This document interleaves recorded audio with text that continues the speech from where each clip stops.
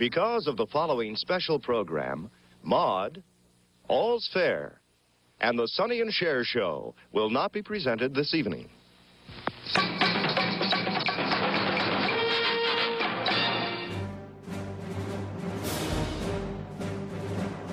Elvis Presley died today. He was 42. Apparently it was a heart attack. The Federal Aviation Administration reports that a plane carrying 25 persons crashed tonight in southwest Mississippi. Among those aboard, the Leonard Skinner Rock Group. An FAA spokesman says he received a report of multiple fatalities and some survivors in the crash of the Convair 240.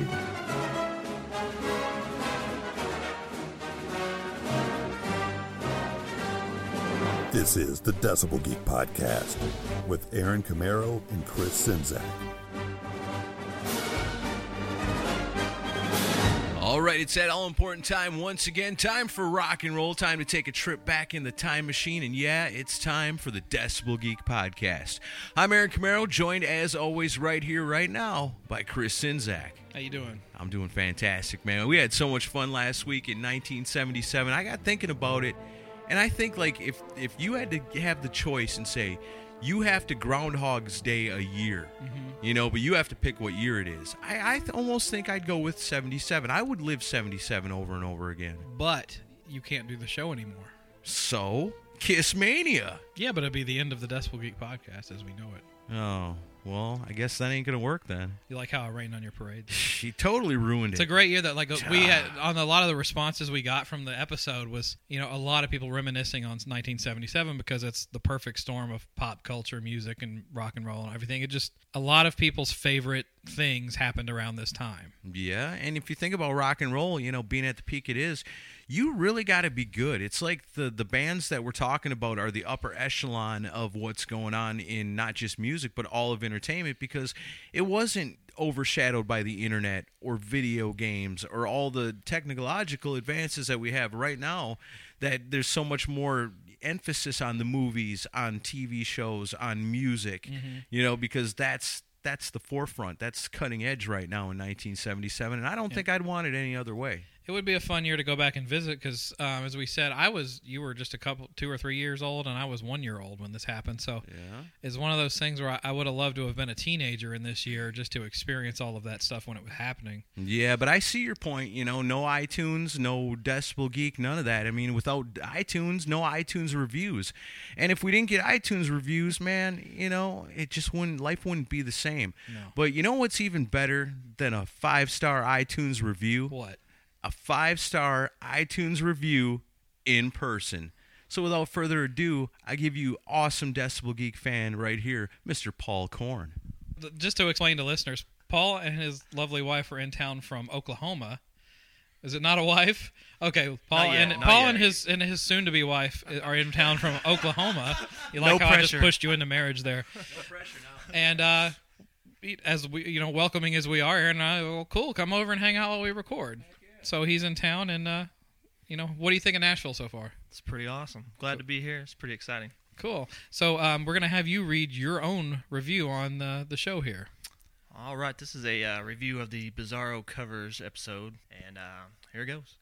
A fantastic variant of the Decibel Geek podcast, the Bizarro Covers series delves not into the various wigs and toupees worn by the late Kevin DuBrow, but rather hard rock and heavy metal renditions of musical works originally performed by other artists. In these episodes, one can expect only the unexpected, so embrace the uncertainty and step into the bizarro world with Chris and Aaron for a ride like no other. Yes. 5 stars. 5 stars. I like hearing that. So we have to plan to do an in-depth look at the various wigs and toupees of Kevin DuBrow at some point. It makes sense. No, I mean, sometimes when ideas come to you, it doesn't matter where they come from or who they come from. Yes. It just matters that it's a good idea, and obviously that's a fantastic idea. Yes. So when we do it, you'll know who to blame. That's a 2-parter right there. Yeah. That's a 2-parter if I ever seen one. So Paul and his soon-to-be wife are going to sit in and listen to us record today. I'm playing matchmaker live. That's right. Now you have to make us godfathers of the children you already have. Oh, those poor little bastards. All right. All right. Oh, my goodness. So We'll be the Podfathers. There That's you more go. like it. Okay. So another thing we should do is Geeks of the Week this week. Absolutely, there are people. If you want to be a Geek of the Week, all you have to do is share on Facebook and retweet on Twitter. And these are the people that did that for last week's 1977 Year in Review Part 1 episode. Geeks of the Week this week are Joey Vanchieri. Okay, now, good Lord, Aaron, are you looking at the name I'm looking at? This is where it sucks to be me. McKints Tanaz. Marquinus McGuire. Wasn't that a Superman villain? I don't like know. if you got him to say his name backwards, It sounds like something awesome would happen. It sounds like something from a pharmaceutical company. Okay, Miguel Nunez, Dan Miles, Danny Lewis Kukler, Kenny Stetka, Dave Shirt, Matt Ashcraft, Brent Walter, Joseph Ciambelli, Mike Stewart, David Alpazar, Chad Pollack, Aaron Baker, Michael Bartley, Michelle Brunoni, Joe Royland, Sit and Spin with Joe, Ian Wadley of Rock and Metal Combat Podcast. I was guest on that this week. Yeah. Alan Tate, Billy Hardaway, Ride for Dime, Nashville shared it. We are sponsoring Ride for Dime Nashville October 16th. We want to see you there. Come hang out with us and watch Slaughter and Big Rock Show and all the other great bands. Alan Tate, Billy Hardaway, I said that already. Brad Kelmanson, James Brendan Dunn, David Glenn, Darren Parkin, and Antoni Espinufano, Andrew Jacobs, Trevor McDougall, Nick Rose, Hoops, Stealth, Ernesto Aguiar, The Mooger Fugger, Viking Girl, TJ Cullen, George Savastano, Colin Francis, Nick Minnow, Adam Cox, Jens Helberg, Derek Novak, Music Mags and Wax, The Tall Boys, Billy Hardcore, J Motown Drummer, and Mikhail Burrell. And since Paul's here with us, we'll give him a break for And not Paul sharing it this week. He will. He just hasn't gotten around to it yet. It's all good. You ready to get into 1977 Part 2? Yes, we covered the price of bacon in Part 1, so we don't have to do that this week. That's right, so we can jump right into it, and I can't think of a better place to start with a band that is, by 1977, been around for 5 years and has already released 7 studio albums. Now, even with the 1975 edition of Tommy Shaw and a few minor hits, Styx has failed into breaking into that upper echelon of 1977 superstardom. Like we said, it's hard to achieve in this day. There's only room for so many up there. So in 1977, they take another stab at it with the Grand Illusion album. And while it wasn't an instant success, it would go on to sell 3 million copies in the U.S. and go triple platinum and reach number 6 on the U.S. album charts. While on tour after the release of the album, it said that Tommy Shaw would go to every single radio station near every single one of their gigs and basically go there and beg them to play the song Come Sail Away. Really? You ever heard that song? A couple times. I love the South Park rendition. But yeah, it's made super famous by that. But he would go there and beg them, please play this song. And they say that was a big part of it because people like Tommy Shaw. Right. And they say, okay, we'll play it. And it was such a far out prog rock, precursor that people were kind of blown away by it. It wasn't easy for them because they're pretty unique. And like I said, prog rock kind of mixed with arena rock.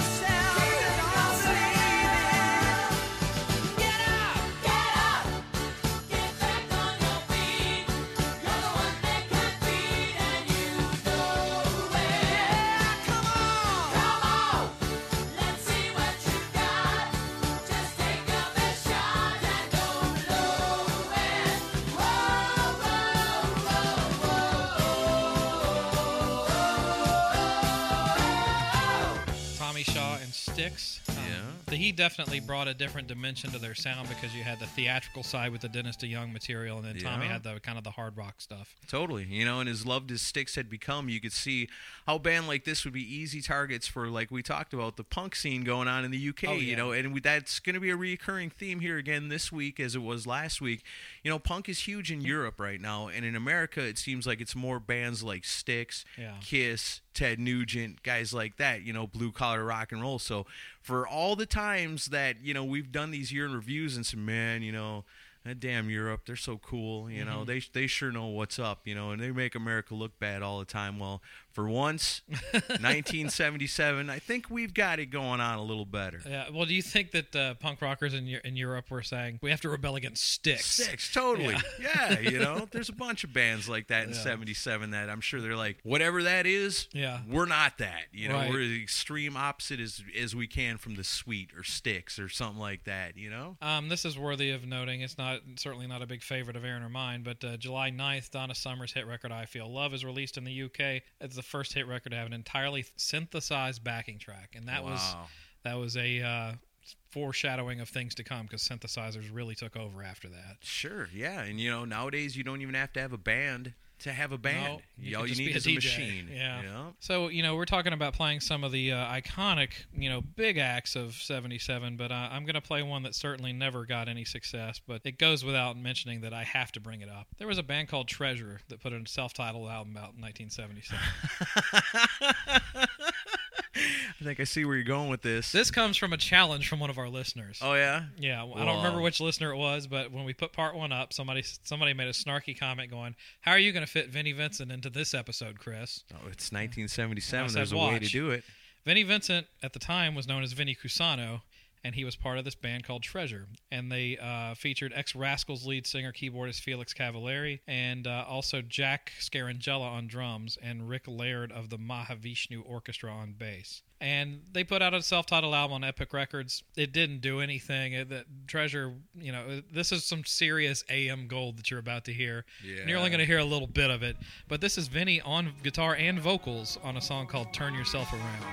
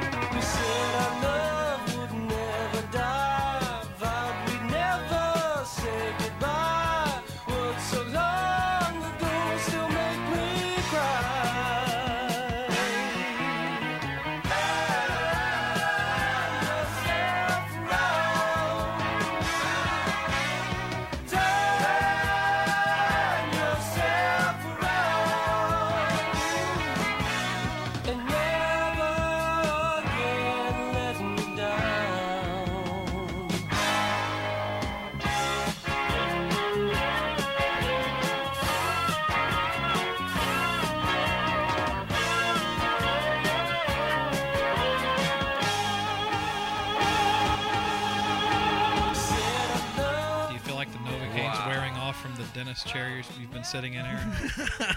I love Vinnie Vincent, but ooh. What a blistering guitar solo from the one and only Vinnie Vincent. But yeah, that's Treasure. That's what Vinnie was up to in 1977. At least he was up to something back then. Yeah. He was coming out with music. No lawsuits had been filed yet, I don't think. All right. Good deal. Let's see. We're getting into July. But that month, Led Zeppelin is on its very last tour in the United States, which I meant to mention in episode 1, opened by Judas Priest. Wow, what Judas a lineup Priest that is. Opening for Zeppelin, at that final show in Oakland. I think the last 2 shows on that tour was Priest and Zeppelin, maybe somebody else. But I know the story. It's funny. A brawl erupts backstage in Zeppelin's crew and the staff of promoter Bill Graham. Wow. It was a melee. There was some kind of big old brawl backstage. Charges are filed. It's a mess. And then it wasn't too long after that, of course, then Robert Plant would get called back to England, and Bonham, would end up dying, and Zeppelin would never come back to the United States.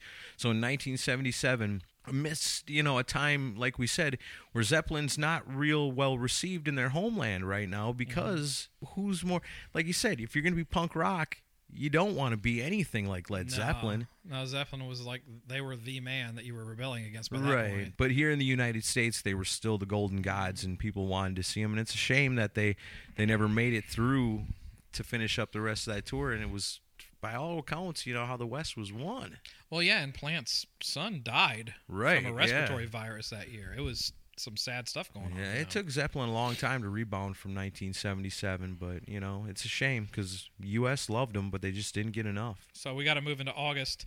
This was a big story, and people that were around in 77 still talk about it to this day. David Berkowitz, who was also known as the Son of Sam, is captured in Yonkers, New York after a year of murders in the city. It's crazy. He really changed the complexion in New York City during that time. Yeah. And there's a great movie called Summer of Sam that it's a fictional account, but it's kind of representative of the panic that he caused in the city. Yeah. Because no one knew who he was or when he was going to strike next, and he was killing a ton of people. And then his mugshot, he's got a big smile on his face. I mean, the guy is nuts. Well, isn't that the guy that he said his neighbor's dog told him to do it? Yeah. Jesus. It's pretty messed up stuff. And it's kind of a sign of the times there. Like, 77 is, in the whole landscape as far as that goes. It's about that time parents start thinking more about letting their kids run around in the streets late at night because 10:30. more and more, do you know where your children are? are? Yeah, sure, of course. Stuff like that is what led to all that. You know what else is scary? What? Motorhead. Especially that mole.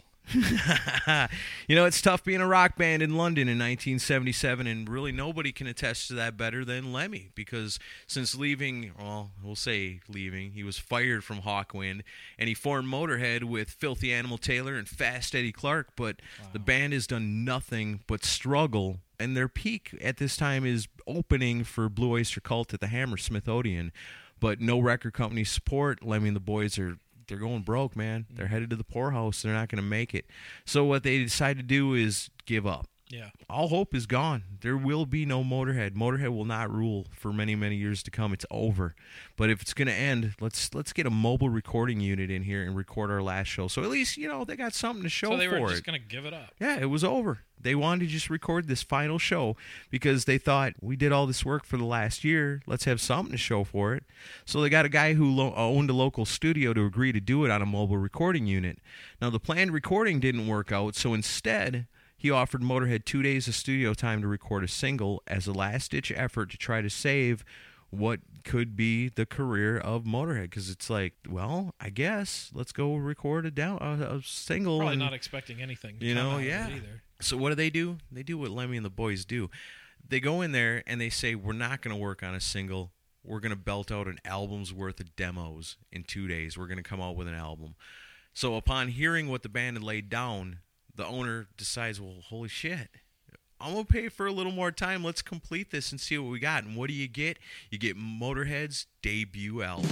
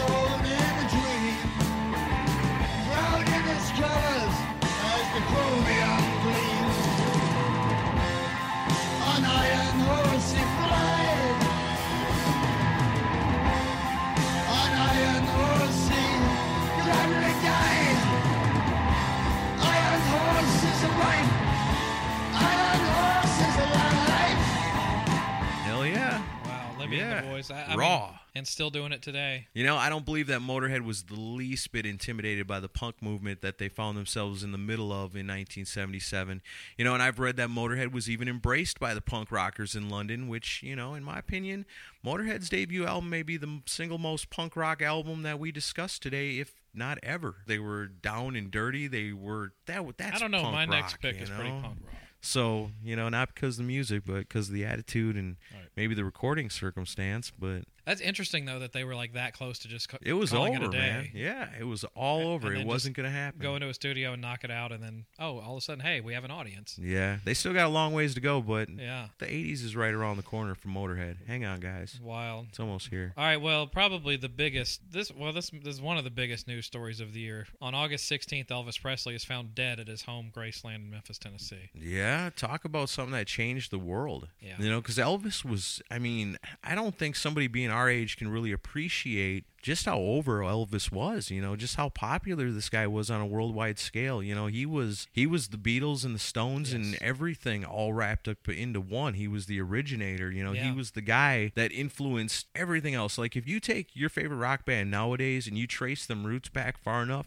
it goes to Elvis every time. It does. Every time. I mean, yeah, it starts with him, and rock and roll doesn't become a thing without Elvis Presley. Absolutely. You know, and died in a horrible fashion. You know, he didn't take care of himself at the end there, and had issues with drugs, and you know, should have lived a much longer life. Or did he die? Nor did he die. I heard he lives in Kalamazoo, Michigan, runs a gas station. I heard he changed his name to Paul Corn. Is living somewhere in Oklahoma. No shit. Yeah. Wow, we're surrounded by greatness. Is this Priscilla next to you? No, but yeah, huge news story. And I remember my aunt and uncle lived down in Memphis at the time it happened, and they would talk about the massive amount of people that showed up for the funeral pilgrimage. procession. Yeah, pilgrimage Like, from across the nation. People came from all over the place to be there to see, you know, the procession. It was like 75,000 people lined the streets of Memphis. That's insane. Who else in history could garner that? It's crazy. Not a musician, I wouldn't think. Nobody was ever as popular as Elvis. Probably Nobody. not. Other famous deaths from 1977: Groucho Marx, Charlie Chaplin, Joan Crawford, Bing Crosby, of course, Mark Bolan we talked about last week. Yeah, that's crazy. You know, that's another thing. 77 wasn't a bad year. We didn't lose a lot. You know, there was some key losses there. You know, but not really. You know, a whole lot. On the other hand, you got births. You know, in 1977 was the birth of Floyd Mayweather Jr., Orlando Bloom, Randy Moss, Tom Brady, John Cena, and Brock Lesnar. You know who put this list together? Well, another thing that's cool about 1977 was although they gave us Shakira, Sarah Michelle Gellar, Fiona Apple, and Liv Tyler. Wow. 1977 also gave us Joey Fatone, Kanye West, and Screech. Yikes. So maybe it wasn't that good of a year. Yeah. There you go. Screech made a porno. Think about that for a second. All right, moving on. August 20th, NASA's unmanned probe Voyager 2 was launched carrying a gold record containing sounds and images representing life and culture on Earth, including the first movements of Bach's Brandenburg Concerto and Beethoven's Fifth Symphony, Juan Pinju's Lu Shu played on the Gookin, and Chuck Berry's Johnny B. Good. Now, I can get down with Chuck Berry, but the rest of that stuff, why didn't they? You know, I got to think that if they'd have just stuck Love Gun in there, we'd have had contact years ago. I was thinking about this the other day. On a side note, would a lesbian bar be considered a Love Gun-free zone? So we move into September, and Aaron picked a pretty punk rock, you know, for his last pick, a punk rock song. I think this is a very punk rock band, too. I'm talking about Rush. They came out with Canadian punk, yeah, right? They came out with a Farewell to Kings on September 1st. It's their fifth studio album released on Anthem Records. It was their first U.S. gold selling album, receiving the certification within 2 months of its release, and was eventually certified platinum. And we're about to go into a break, and this tune has lyrics by Geddy Lee, not by Neil Peart. And this is a song called Cinderella Man.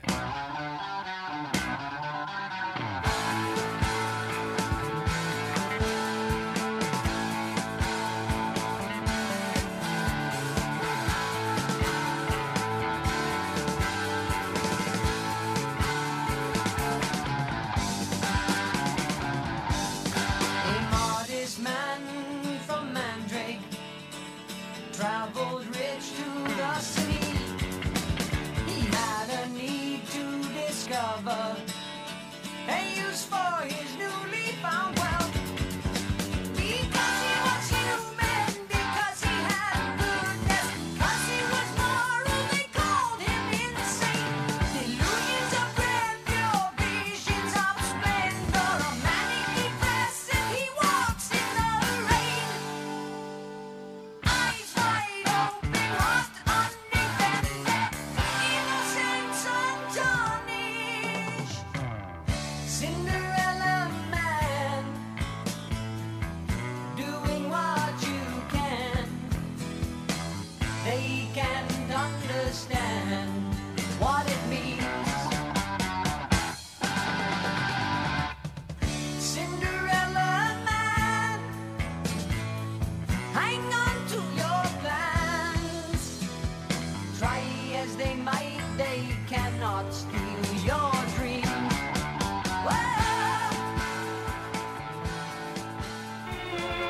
Want to lift America? Climb into a 77 Camaro. Camaro is a driver's car, low in profile and wide between the wheels. A spirited, responsive road car that feels as good as it looks. A lift America, not just a ride. Sample it yourself. Test drive a spirited 77 Camaro at your Chevrolet dealers now. Hey, it's me talking, the Fonz Pinball. Wanna play me? Play the Fonz Pinball, a rugged machine with plenty of fast action. Pretty slick, huh? The Fonz Pinball is the real thing, with drag strip raceways. Lots of bumper action, too. Watch those independent action flippers. Perfect. Bells, lights, real scoring. The Fonz Pinball Machine. Hey. By Coleco.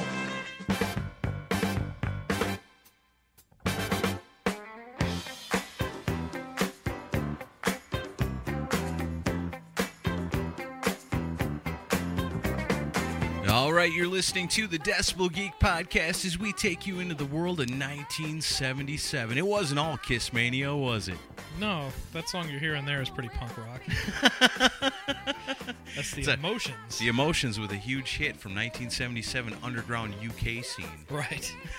Best of My Love, number 1 on the charts in September of 1977. You know, in Europe they got the punk rock thing, but in the U.S. it's all soft AM gold type stuff like dominating the airwaves. Like everybody except Treasure. Right. They should have been big. Man, there were some awesome TV shows back in the late 70s. You know, obviously in 1977 the hottest women on TV are Diane, Holly, and Janice of The Price is Right. Yeah. In fact, in 1977, The Price is Right is the scene of one of the world's most famous, most favorite wardrobe malfunctions when a woman in a tube top comes running down a contestant's row and she's bouncing and she's all over the place and boing. There they are. There they are. On The Price is Right there on national TV. You got to love YouTube. that. I got to look that up. 1977 TV debuts, Three's Company. That's a huge one. Everybody loves that in 77. The Love Boat. Yeah, everybody remembers that one, right? Yeah. The Love Boat? I remember reruns of it, but yeah. Circus of the Stars comes out in 1977, and also debuting in 1977 is The Richard Pryor Show. That was a good show. Goodbye in 1977, The Electric Company. Do you remember The Electric Company? Hey, you guys. I remember the live-action Spider-Man comic thing. That's the only thing I remember about that. I remember watching that show as a little bitty kid, I do too. waiting for Spider-Man. Do you know Morgan Freeman got his start on The Electric Company? Really? Yeah, he was a character called Easy Reader. Was that a Spider-Man villain? No. He looked like a pimp from the 70s is what he looked like. Nice. So it wasn't much of a stretch for him back then. Also, goodbye to TV in 1977. Sanford and Son ends their long run. Mary Tyler Moore is done. And also goodbye to the Richard Pryor Show. It didn't take long. 1 year. Most people would say after that, what the hell were you thinking putting that guy on primetime TV anyway? He's insane. Not ready for prime time. This man is clearly on a lot of drugs right now as this show is being filmed. It's a funny show. So top 5 shows from 1977 in the good old USA. Number 5, All in the Family.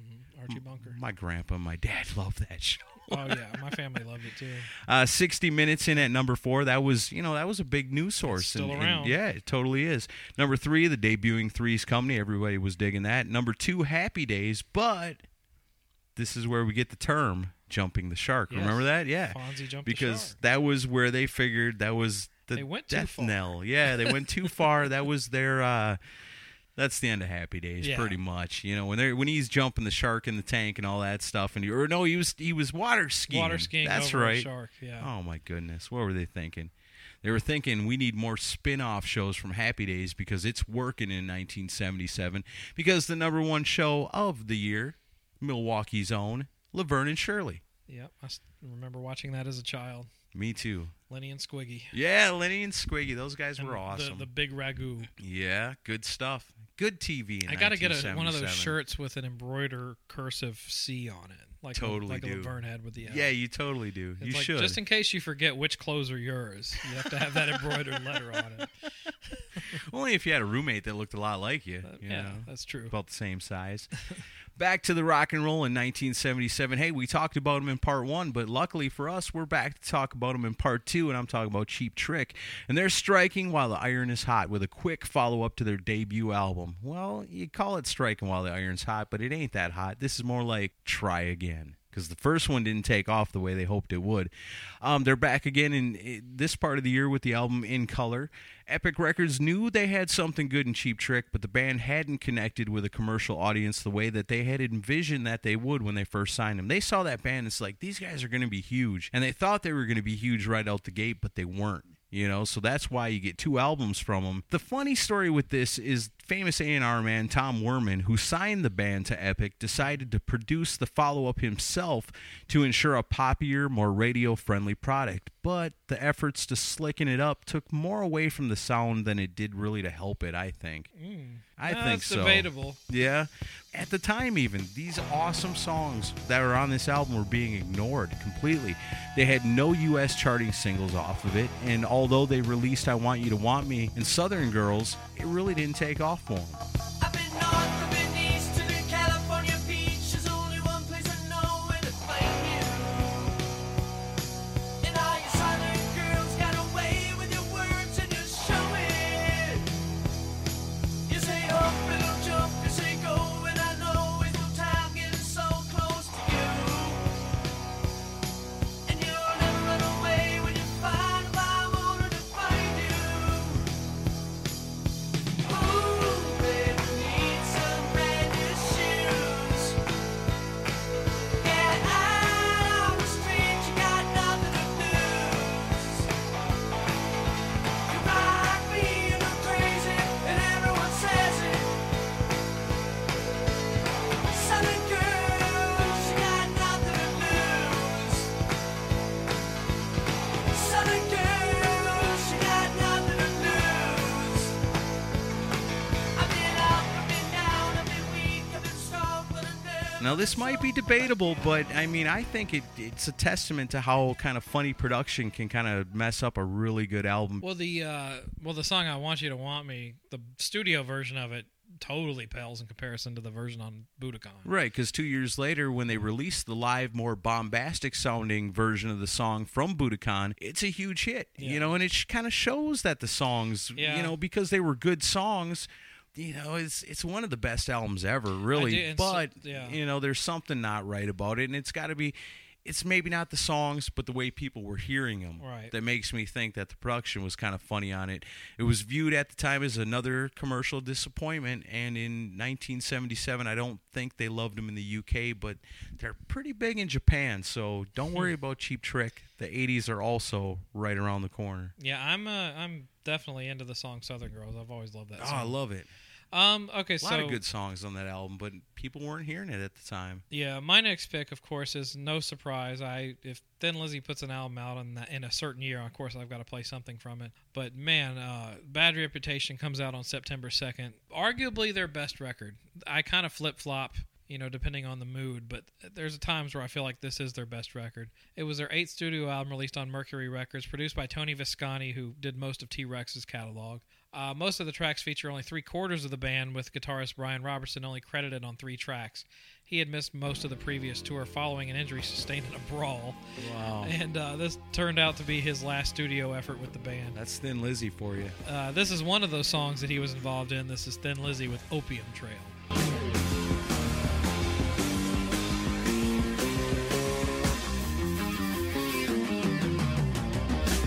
I took a line that leads you to the opium trail. Oriental eyes reveal the lies, deceive the trail. On this journey, behold the one who travels far. You called him fool, but now you are.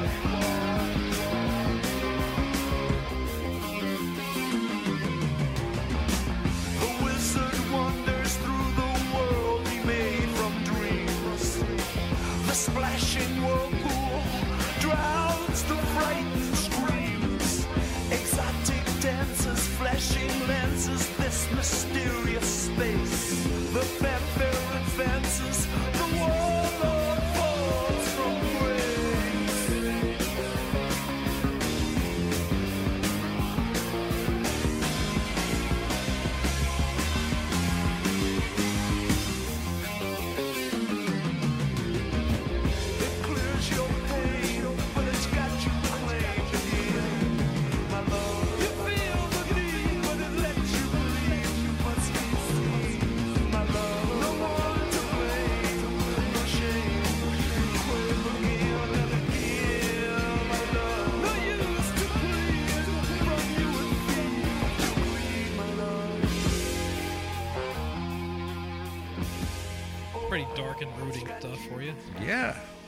That's fist fighting music.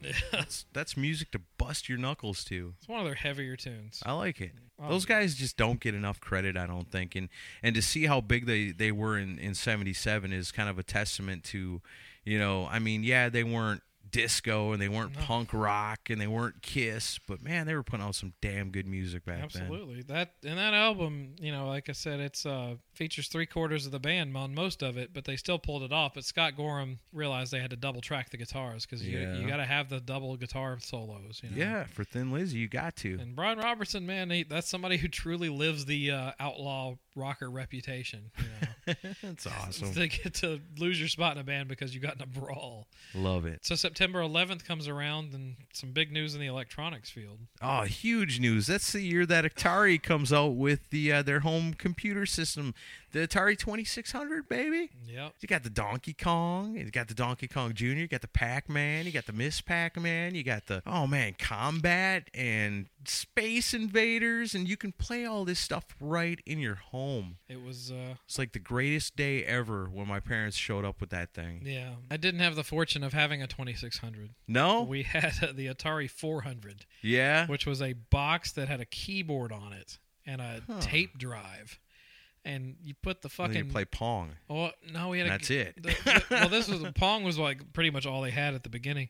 But like this was like 1982, I think. Yeah. When we got the Atari 400 and...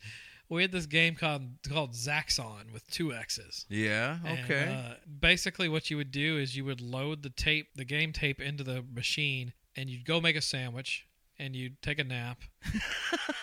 And then when you were done with your nap, the game was ready to play. Yeah. And then you would die within the first 5 seconds, and then you would start over again. Oh, man. And it was That's awesome. lame. And I don't believe it was in the year 1977 that I got my 2600 either. I'm sure it was many years later. It was very bare bones the first year, but still, I'm sure the people that were playing with it were amazed by it. I'm sure I probably got the 2600 probably the year the Nintendo came out. Oh, really? Like Pac-Man, this is awesome. Yeah, I had to go to my friends' houses to play Pac-Man and Pitfall and all that stuff. Yeah, I loved it though. It's funny to think how amazing that was at the time, and then to look at what there is available video game wise now today. Oh yeah, it's completely different. It's like, can you imagine putting a kid down in front of a 2600 today? Even a 6-year-old. And they'd be like, 6-year-old would be like, "Fuck you!" Yeah. Like, I don't care that I just said the F word. Especially in this day and age. Bullshit. Yeah. What the fuck is How this? dare you? I'm gonna run it. I'm running away from home. Yeah. So another thing that came out in 77 was an album by the band called The Babies. Some people may not know who The Babies were. I don't really know a whole lot about The Babies. Well, they were basically a pop rock band, and the most famous member, I would say, is John Waite, who was the vocalist. Okay. John Waite wound up having a big hit on a solo album called Missing You that was a big ballad in the 80s. Yeah, he was a big 80s guy. And then was fronted a band called Bad English that was kind of an offshoot of Journey in the late 80s. When I See You Smile was their big ballad. Oh, yeah. Hit. So he was a big kind of solo artist, but the Babies did have a little bit of a heyday in the 70s. I'm going to play something off their second album called Broken Heart, released on Chrysalis Records. This album was produced by Ron Nevison, who would go on to produce an amazing album called Crazy Six for Kiss. I knew that was coming. This is the Babies with Give Me Your Love.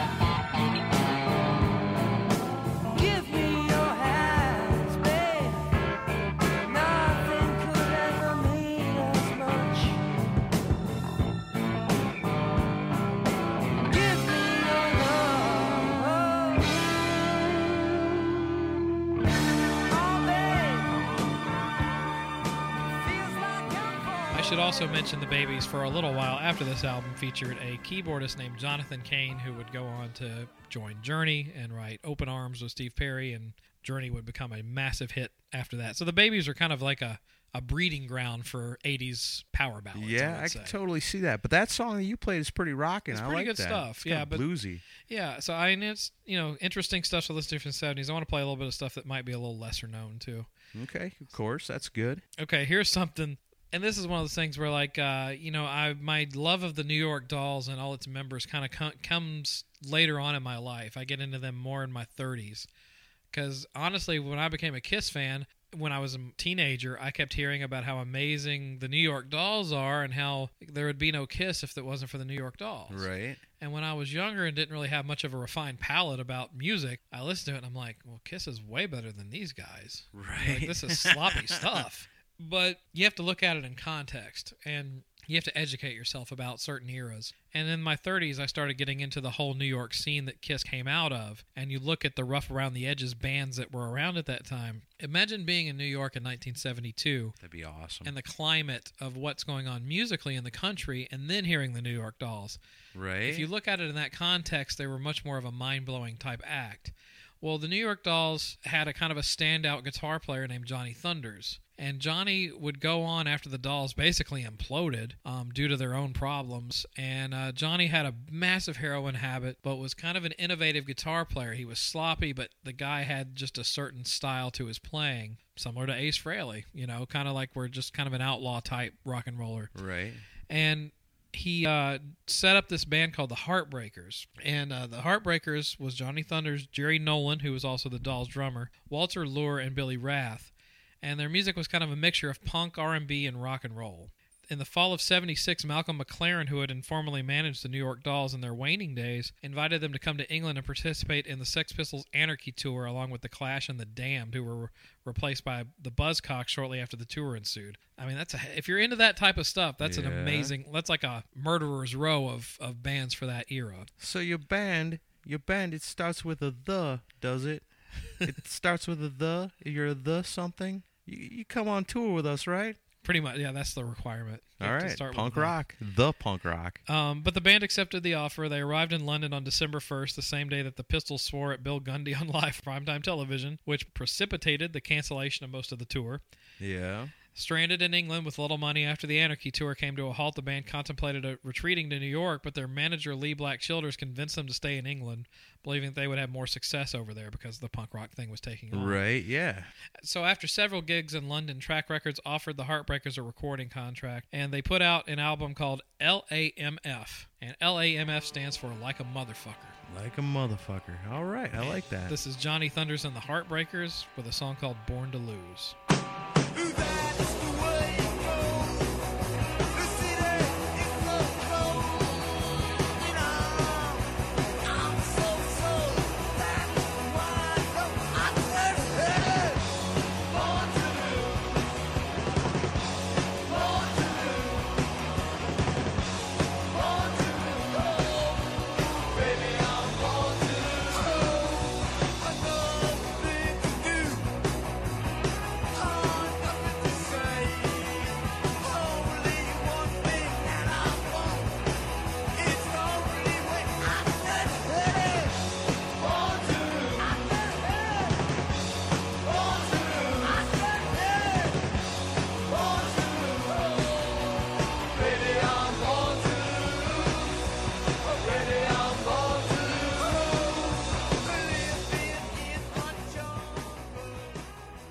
Kind of rough around the edges, sloppy, but still really cool and full of attitude. I do like that. See, and it's hard to, for us to be rock and rollers who appreciate our, virtuoso musicians, it's kind of hard sometimes to admit that you like punk. But, when you look at it as far as attitude and, presentation, right, it goes right along with what we love here at Decibel Geek. It's right in vein with that when it comes to those two aspects of the music. Were these guys virtuosos? No.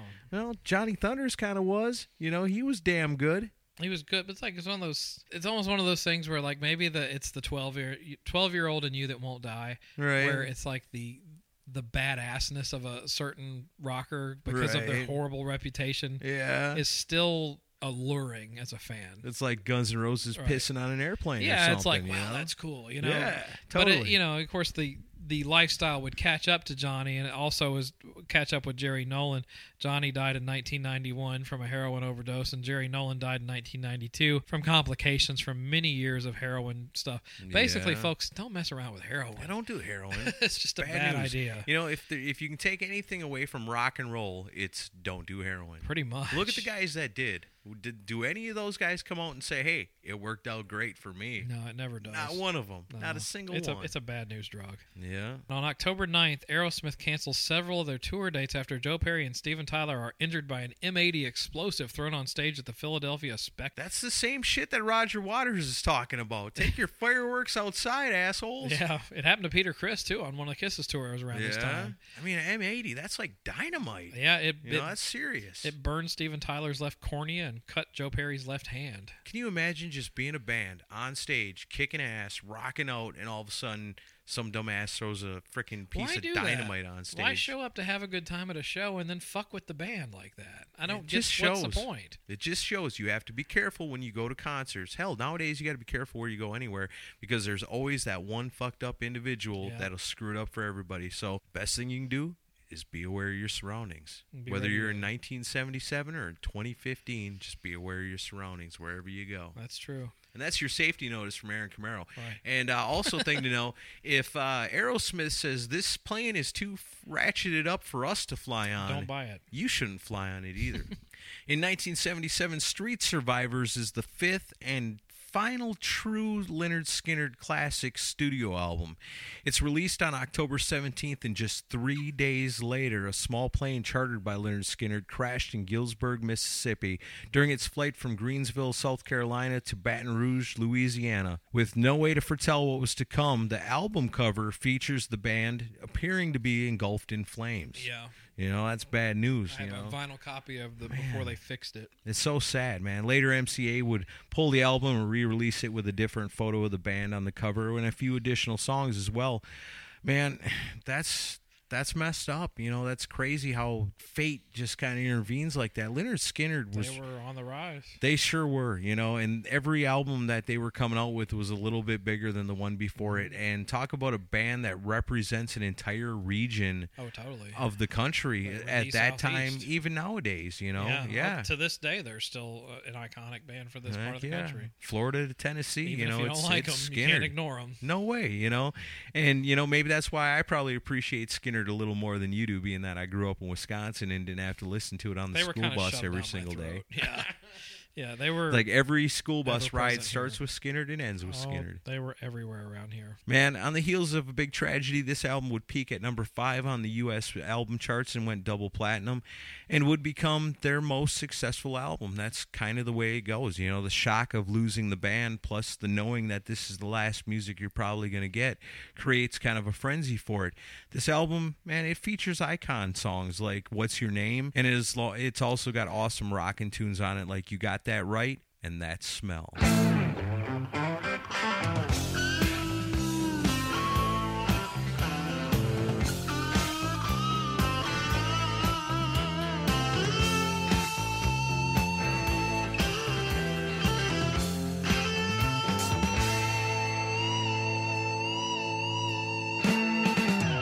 Whiskey bottles and brand new cars, oak tree in my way.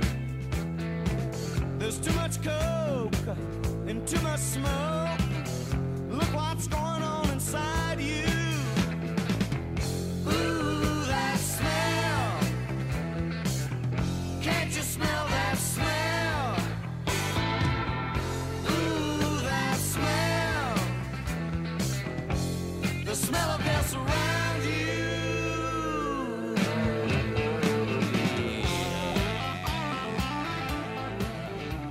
Always love that opening riff on that song, That Smell. That's another one of those where it got played so much on the radio that it burned people out. But if you separate yourself for a while and then go back and listen to it, it's like, wow, that's a pretty damn good riff. You know? Totally, kind of like Barracuda. Yeah. The reissue of Street Survivors features the unreleased songs Georgia Peaches and Sweet Little Missy, which are two of my absolute favorite Skynyrd tunes. By 1977, Ronnie Van Zant and Steve Gaines had become the driving force behind the songwriting of the band, and both members were lost in that plane crash, and Skynyrd would be no more until 1987, when 6 of the one-time members of Skynyrd would reunite and recruit Ronnie's younger brother Johnny to fill some pretty massive shoes. Yeah, which they continue to do to this day. They just played here in Nashville like last week, I think. You gotta, you've heard those songs played to death on the radio. I know you have, but deep down, you gotta respect Lynyrd Skynyrd because, man, for what they were, what they were labeled as being just like these Southern rock yokels. Right. Listen to some of that guitar work. Listen to some of them solos on that Skynyrd stuff.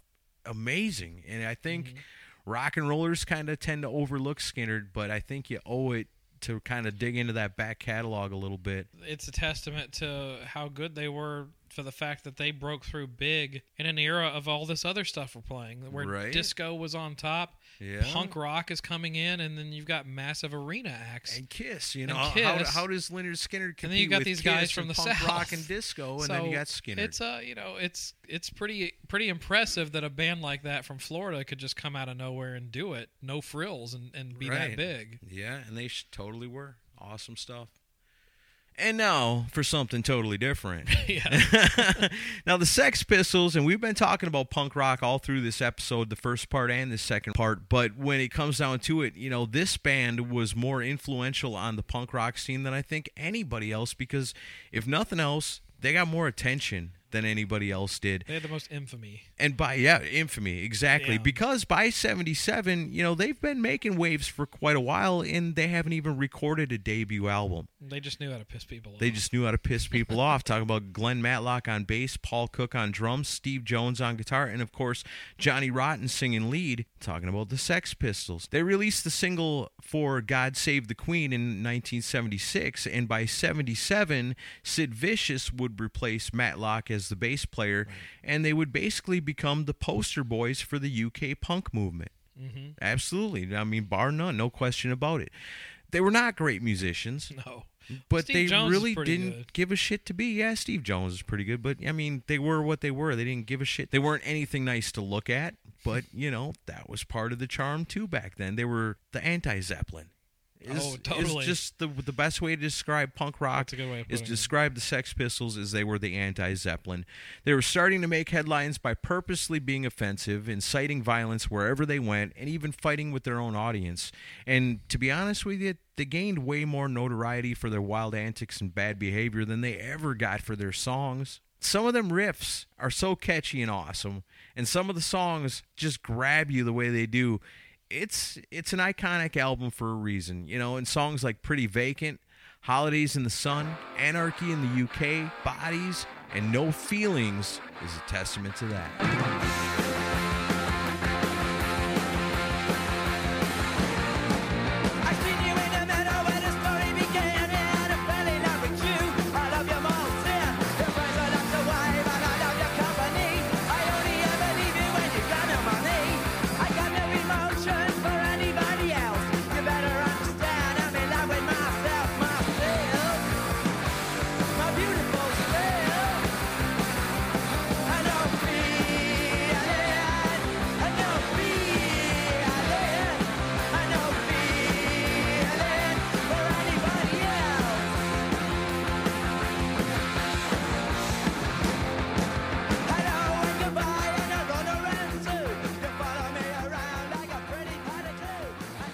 Now, being decibel geeks the way we are, we're big 80s, early 90s rock guys, bands that have that sound. And I think the true testament to the influence of the Sex Pistols is the amount of times that these songs have been covered by bands that we all love and respect. Right. Was punk rock just as much a gimmick as the Space Ace, the Demon, the Catman, and the Star Child?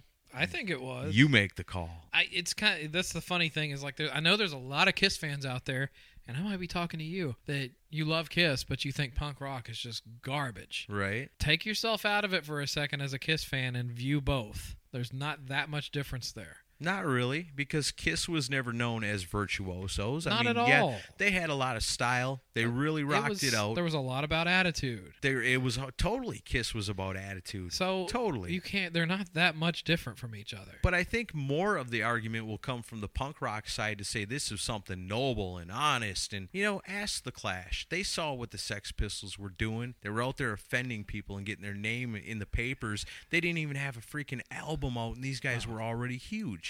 They knew, they knew what let's would get be headlines. offensive, let's be dirtbags, let's be scumballs. Of course. Let's do this and, rock out some tunes, and, the media's eating it up. Right. We're just playing to them. That's no different than Kiss or anybody else that works that gimmick. I think that there was a definite healthy hatred of the establishment that those guys had. Oh, totally. And I know they were trying to project that, and like we're speaking for the youth culture of the UK. Oh, they really did hate Pink Floyd. But at the same time, Johnny Rotten is not stupid. He knew that it would sell newspapers, and he knew that it would sell albums, and he knew that he would become famous from doing it. It was a culture that needed a soundtrack. Yeah, but let's not pretend that there was no ego involved in this. Right. They knew what the fuck they were doing. They totally did. I mean, they even wrote a song bashing EMI, their record label. If they had just signed with the record label and then they bashed them so they would get dropped because they knew it would make headlines. That's part of the news story. Right. Yeah, that's part of the hype. It's all about the hype. So I'm going to use that as a segue into my next song. Okay. EMI dropped them because they bashed them. Well, my next band that I'm playing was on EMI, and is about as far as you can go from the Sex Pistols. Well, maybe not geographically. Not geographically, but as far as their status in rock and roll goes, pretty different. Oh, way different. I'm talking about Queen. They put out News of the World on October 28th. This was their 6th studio album, as I said, released on EMI Records. It has gone on to sell over 10 million copies. During this time, the punk rock movement went into full effect, and this song was viewed as something of a jab at the musicians who felt bands like Queen were too self-indulgent. Yeah. Of note is the lyric, "I feel so inarticulate," and the fact that drummer Roger Taylor stated in interviews that he thought many of the 1970s punk bands had very little talent. Yeah. But honestly, when you listen to this song, even though it may be a jab, it's got a little bit of a punk rock sound to it. And attitude. This is Queen with Sheer Heart Attack. Well, you're just 17, all you wanna do is disappear. Know what I mean? There's a lot of space between our ears. The way that you talk, don't remember nothing. Hey, hey, hey, hey, it was the DA.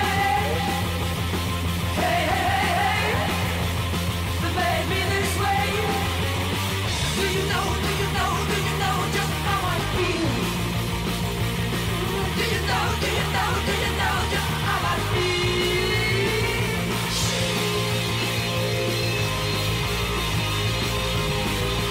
Heart attack.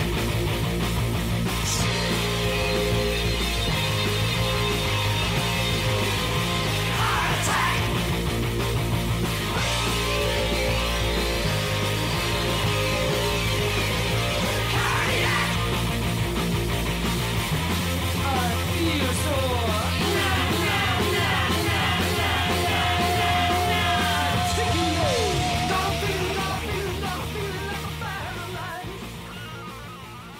Prepare yourself for the invasion of your home by Dr. Funkenstein and the entire P-Funk Earth Tour. The first Parliament Live album, a double dose of funk. Now you can do that stuff in the privacy of your own castle. Get out and get Parliament Live, and it will get you. From Casablanca Record and Film Works, Parliament Live. I drink Dr. Pepper and I'm proud. I'm part of an original crowd. And if you look around these days, there seems to be a Dr. Pepper craze. I'm a pepper, he's a pepper, she's a pepper, we're a pepper. Wouldn't you like to be a pepper too? I'm a pepper, he's a pepper, she's a pepper.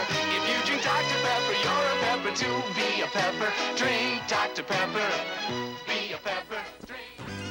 Next, on Shields and Yarnell, Robert climbs the ladder of success. The Clinkers get set to move. Lorene leads a fast-stepping chorus line, all on the refreshing Shields and Yarnell Show. Monday, following the Jeffersons on CBS. In the dark, but now you've come along, and you light up my life. You give me hope to carry on. Oh, God. Oh, what is that? That's so awful. It hurts my ears. That is Debbie Boone doing "You Light Up My Life." It's like the biggest song in the world in 1977, Yeah, right? I couldn't really ignore it. When I started looking at the Billboard charts for the year, this was like the Yeah. longest charting song of the year. Yeah, it totally was. 10 weeks at number one in 1977. There was a lot of drugs being done in 1977.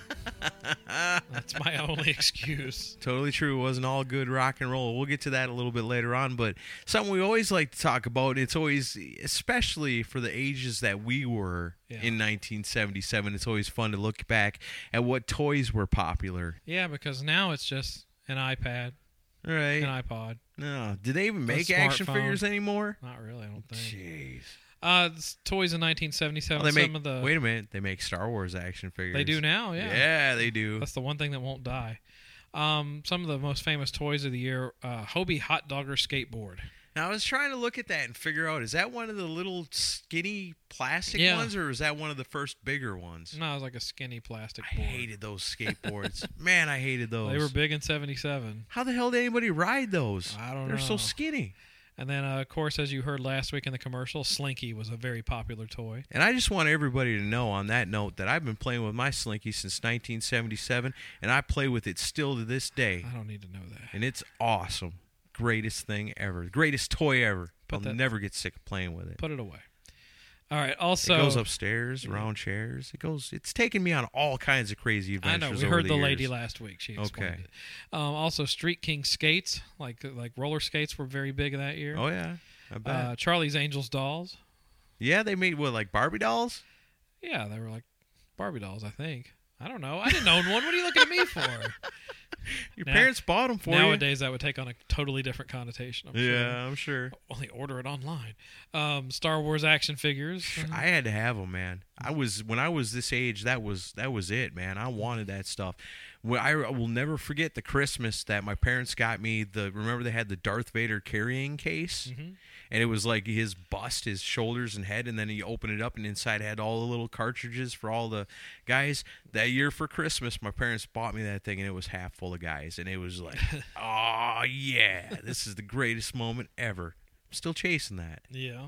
Also, Viewmaster was popular that year. Can you imagine handing a kid a Viewmaster nowadays? They'd be like, what the shit? Give me your iPod now, old man. Yeah. And then, of course, portable 8-track and cassette players were big in 1977. How can that's awesome, you know? You just take it with you. I know, you can walk anywhere and listen. You can't to just, like, carry the record player around. Only weighs 25 pounds.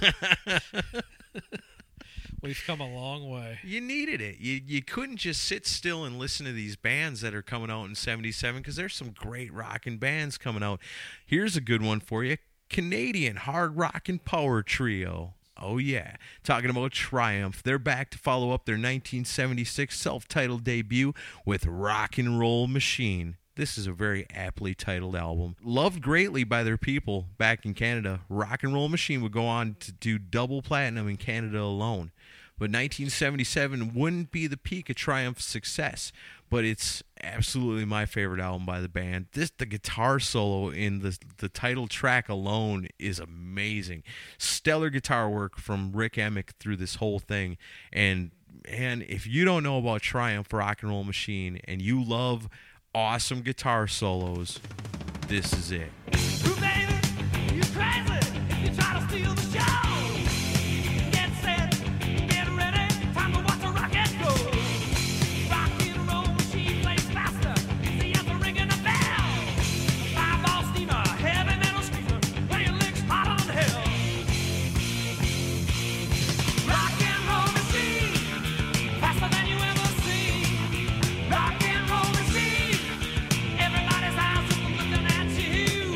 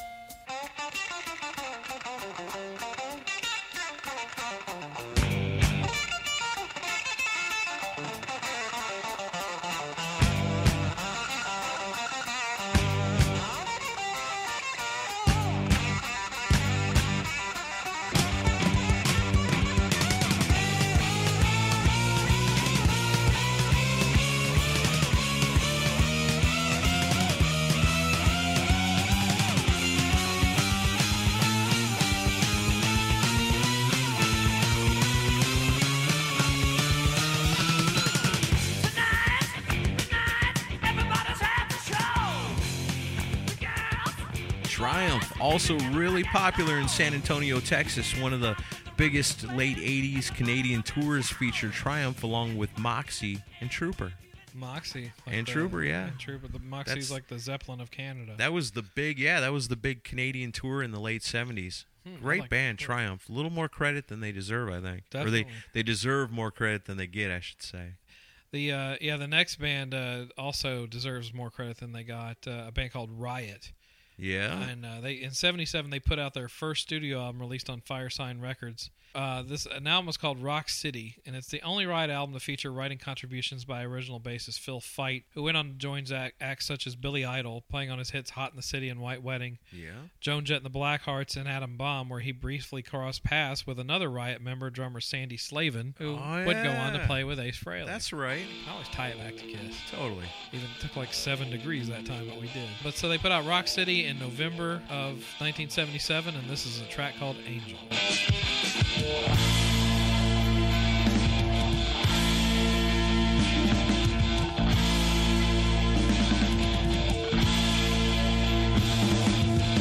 Get ready, stay steady.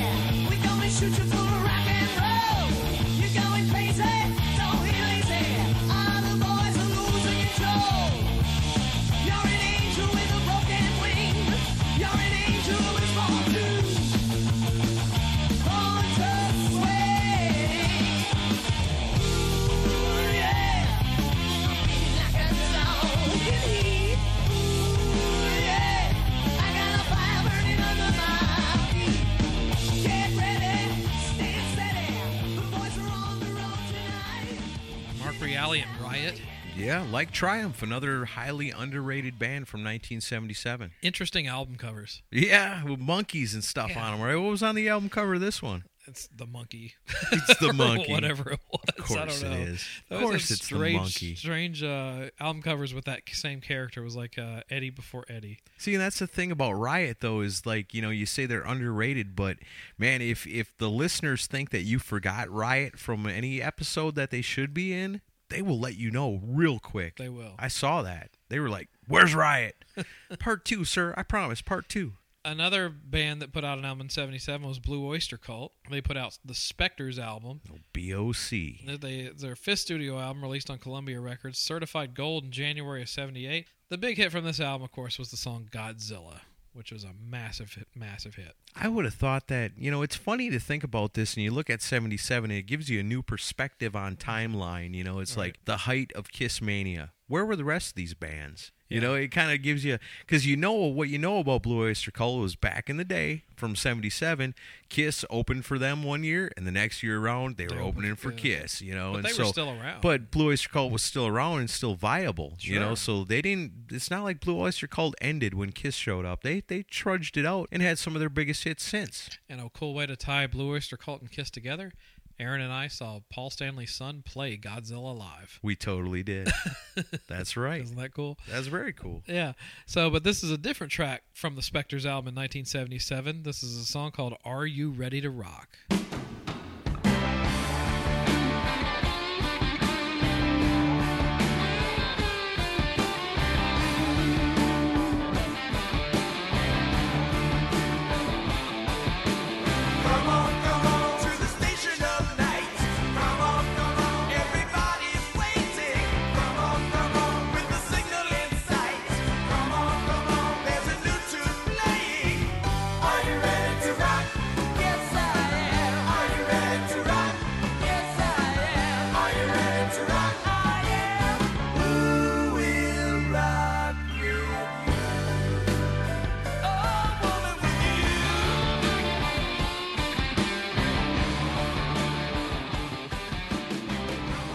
What do you think? Are you ready? I'm ready. Okay. I'm ready to rock. I'm always ready to rock. That's why we do this show. It keeps me from rocking other places that it's inappropriate to rock at. Yeah, don't do that in the grocery store. Exactly. Don't be talking to people about Blue Oyster Cult when we're in here in the Kroger. I did hear Leonard Skinner at the Kroger the other day. Yeah? I was like, wow, we're getting Nice. old, aren't we? So let's move into December. We're almost done with the 1977 year in review. Yeah, we're getting there. It's pretty good. We've had some great music to go through this year. Absolutely. And you've got one of my favorite albums of all time coming up next. I love this album. And this is my last pick of the show. This is Aerosmith. They put out the Draw the Line album on December 1st. It was their fifth studio album released on Columbia Records, recorded in an abandoned convent in New York City, rented out for that purpose. That's metal. Yeah. Produced, of course, by Aerosmith and Jack Douglas. And this song, written by, of course, Steven Tyler and Joe Perry. This is the future theme song for Viagra. This is a song called Get It Up.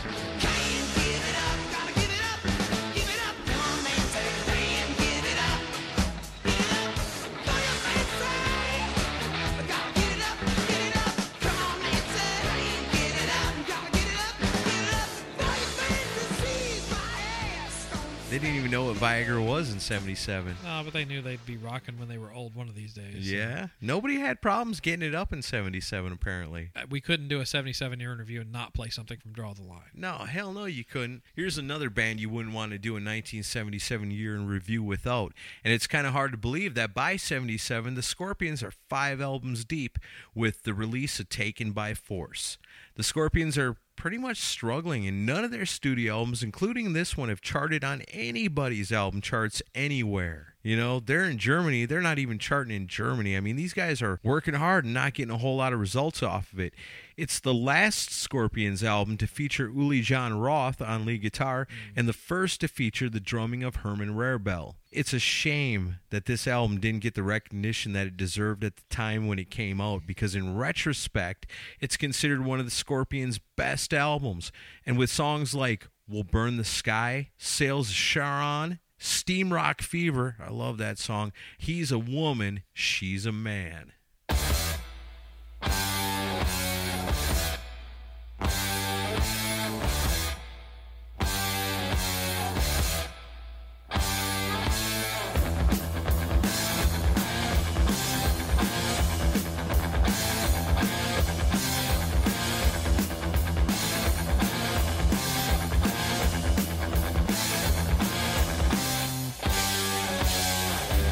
Walking lonely down the street.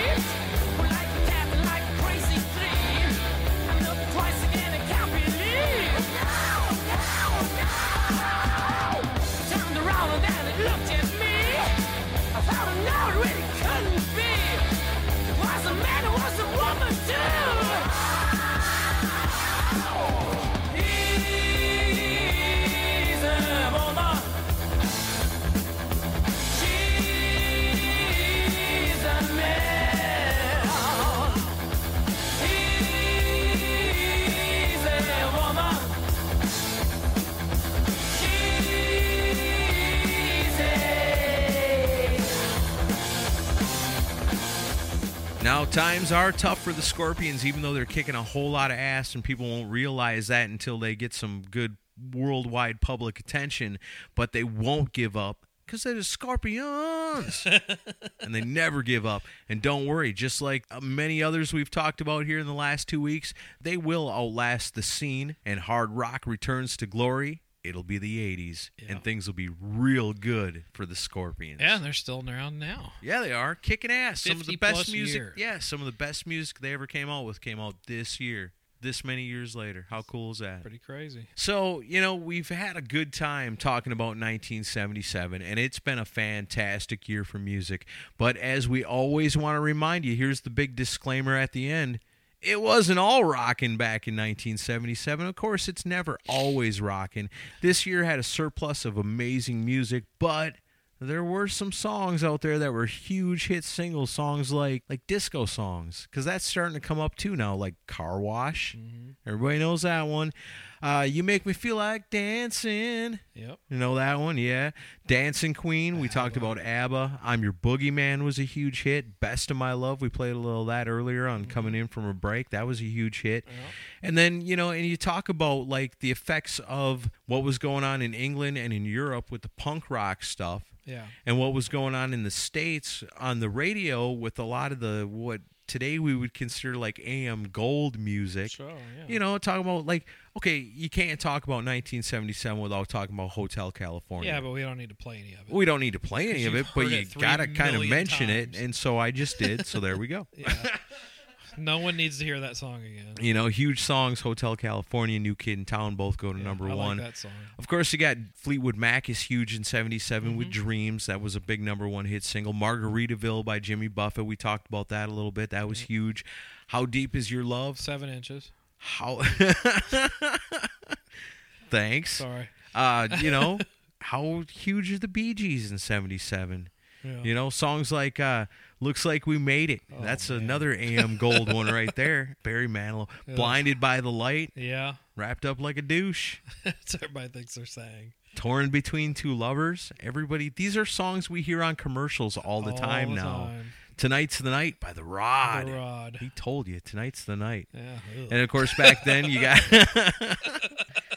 you got your teen favorites and guys like Sean Cassidy and Andy Gibb. Oh, wow. Squeaky Clean. They're in the magazines with Kiss in 77. Kiss shared many covers with Sean Cassidy. Yeah, they did. Think of 17 Beat or Tiger Beat or whatever the magazines were for the girls that were just as big back then as they were in the 80s. And you think about that because my Aunt Peggy one time gave me an old like Tiger Beat magazine. And I'll never forget that it had all these like squeaky clean looking handsome young 70s dudes. And Kiss.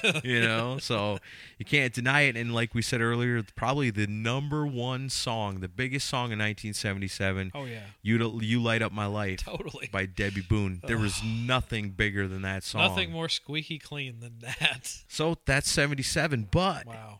But we gotta let's close out strong here. Yeah, we're gonna have to close out strong because we're talking about Margaritaville and New Kid in Town and all that garbage. We gotta close out strong because when it's 1977 and Kiss Mania is at its peak, and this is the year I want to live in forever. I want the world to go back to the way it was in 1977. I wish it could, And obviously, we talked about it earlier. If you talk about like big hit albums in 1977, one of the biggest hit albums of 77 was Rock and Roll Over. That came out in the late 76, yeah. November. So that carried over and was a huge hit, and so then they follow it up almost, it seems like, in the public conscious immediately with Love Gun. Right. Because it wasn't until that really started taking off because it with Kiss it all falls behind. They come out with Destroyer, it feels like it's flopping. We got to get back in the studio and follow it up quick because this ain't happening. Right. Then, like you said, bam, there's Beth. Yep. Pulls it back up. Changes it. So then they're already in the studio with Rock and Roll Over. That comes out in late 76. So by 77, Kiss is already, known at least for the Beth song. Right. And starting to get known for the live versions of Rock and Roll All Night and things like that. You got the people in the streets that are calling the radio stations demanding to hear Kiss for a couple of years now. And so we're getting to the point now where these people have seen Kiss live a few times. You know, every time they come through, it's new fans because there's people that went and seen them last time that came back and said, holy shit, this is the greatest band I've ever seen live in my life. You have to come see it. This is 1977 is the culmination of a whole lot of years of hard-ass work by a band that was just doing anything to make it, and they did. They went out there by their own sweat, you know, night after night after night, and played shows that weren't sold out all the time, you know, and really earned their reputation. Well, a reputation like Kiss's is easy to remember. So, like I said, by 77, things are looking pretty damn sweet. So after Love Gun, well, first after the success of Rock and Roll Over, followed up almost, it seemed like, immediately by Love Gun, which we talked about in part one of the greatest albums of all time. Kiss comes right back and continues to conquer with a K. And this one was originally intended to be released before Love Gun in 1977, kind of as a Kiss Live at Budokan kind of thing, right? Yeah. Recorded during 5 sold-out shows that were Beatle record-breaking shows in Japan. But when the band listened back to the tapes, they didn't approve it and went ahead with finishing their 6th studio album instead.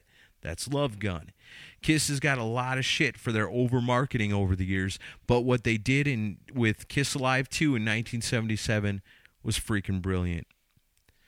They had hit their peak in popularity and had just been voted in the Gallup poll as America's most popular band.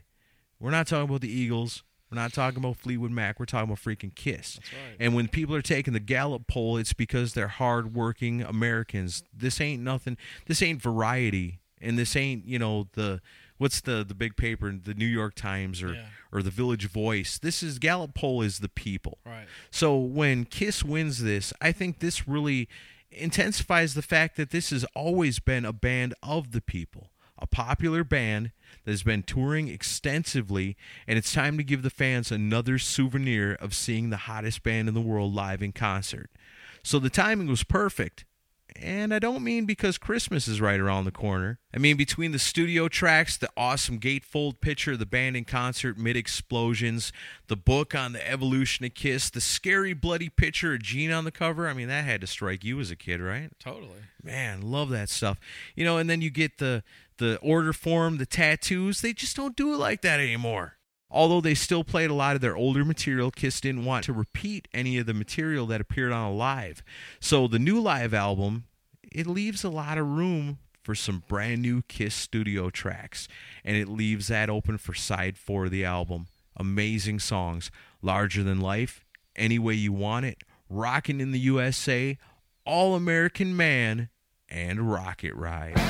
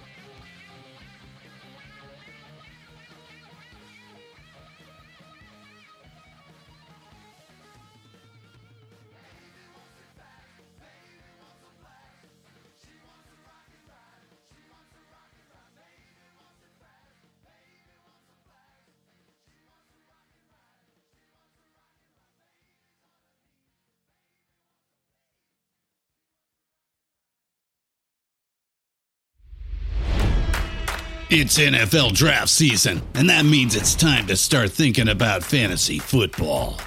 FantasyPoints.com features industry-leading experts and prognosticators using proprietary hand-charted data to help you score more fantasy points. FantasyPoints.com is the place to go for whatever kind of fantasy football you play. Whether you play fantasy football, daily fantasy sports, or do a little bit of everything, Fantasy Points has the meticulously researched content to guide you to victory. And why wait for the fall? Fantasy Points also covers the new spring football league, the UFL. Join the guru, John Hansen, Scott Barrett, Joe Dolan, and other massive names in the fantasy football universe with an exclusive offer. Use code Pantheon for 15% off any Fantasy Points package, including the all-in package, with access to every article, tool, and data nugget that Fantasy Points has to offer. That's FantasyPoints.com and code Pantheon for 15% off at Fantasy Points. FantasyPoints.com, code Pantheon. Score more fantasy points.